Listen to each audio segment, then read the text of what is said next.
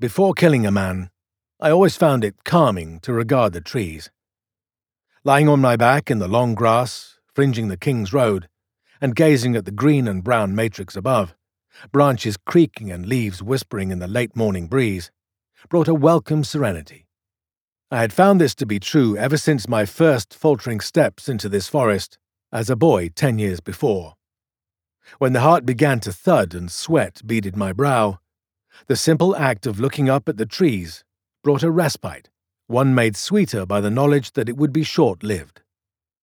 Hearing the clomp of iron-shod hooves upon earth, accompanied by the grinding squeal of a poorly greased axle, I closed my eyes to the trees and rolled onto my belly. Shorn of the soothing distraction, my heart's excited labor increased in pitch, but I was well schooled in not letting it show. Also, the sweat dampening my armpits and trickling down my back would only add to my stench, adding garnish for the particular guise I adopted that day. Lamed outcasts are rarely fragrant. Raising my head just enough to glimpse the approaching party through the grass, I was obliged to take a deep breath at the sight of the 2 mounted men-at-arms riding at the head of the caravan.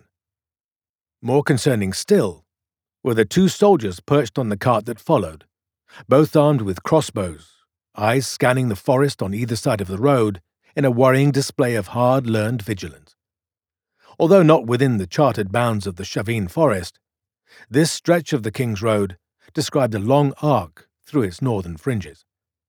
Sparse in comparison to the deep forest, it was still a place of bountiful cover, and not one to be travelled by the unwary in such troubled times. As the company drew closer, I saw a tall lance bobbing above the small throng, the pennant affixed beneath its blade fluttering in the breeze with too much energy to make out the crest it bore. However, its gold and red hues told the tale clearly. Royal colours. Deccan's intelligence had, as ever, been proven correct. This lot with the escort for a crown messenger. I waited until the full party had revealed itself, counting another 4 mounted men-at-arms in the rear guard. I took some comfort from the earthy brown and green of their livery. These were not kingsmen, but ducal levies from Cordwain, taken from home by the demands of war, and not so well trained or steadfast as crown soldiery.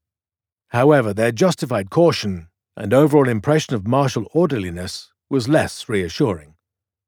I judged them unlikely to run when the time came, which was unfortunate for all concerned.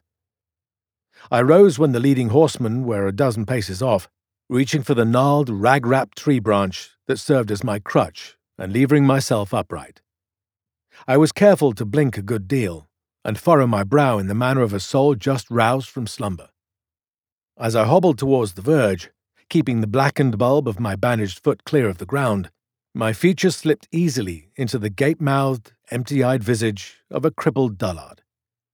Reaching the road, I allowed the foot to brush the churned mud at the edge. Letting out an agonized groan of appropriate volume, I stumbled forwards, collapsing onto all fours in the middle of the rutted fairway. It should not be imagined that I fully expected the soldiers' horses to rear, for many a war horse is trained to trample a prone man. Fortunately, these beasts had not been bred for knightly service, and they both came to a gratifyingly untidy halt, much to the profane annoyance of their riders. "Get out of the fucking road, churl!" the soldier on the right snarled, dragging on his reins as his mount wheeled in alarm. Beyond him, the cart, and more importantly the bobbing lance of the crown messenger, also stopped. The crossbowmen sank lower on the mound of cargo affixed to the cart bed, both reaching for the bolts in their quivers. Crossbowmen are always wary of leaving their weapons primed for long intervals, for it wears down the stave and the string. However, failing to do so this day would soon prove a fatal miscalculation. I didn't allow my sight to linger on the cart, however, instead gaping up at the mounted soldier with wide, fearful eyes that betrayed little comprehension. It was an expression I'd practiced extensively, for it is not easy to mask one's intellect. "Shift your arse," his companion instructed, his voice marginally less angry and speaking as if addressing a dull-witted dog.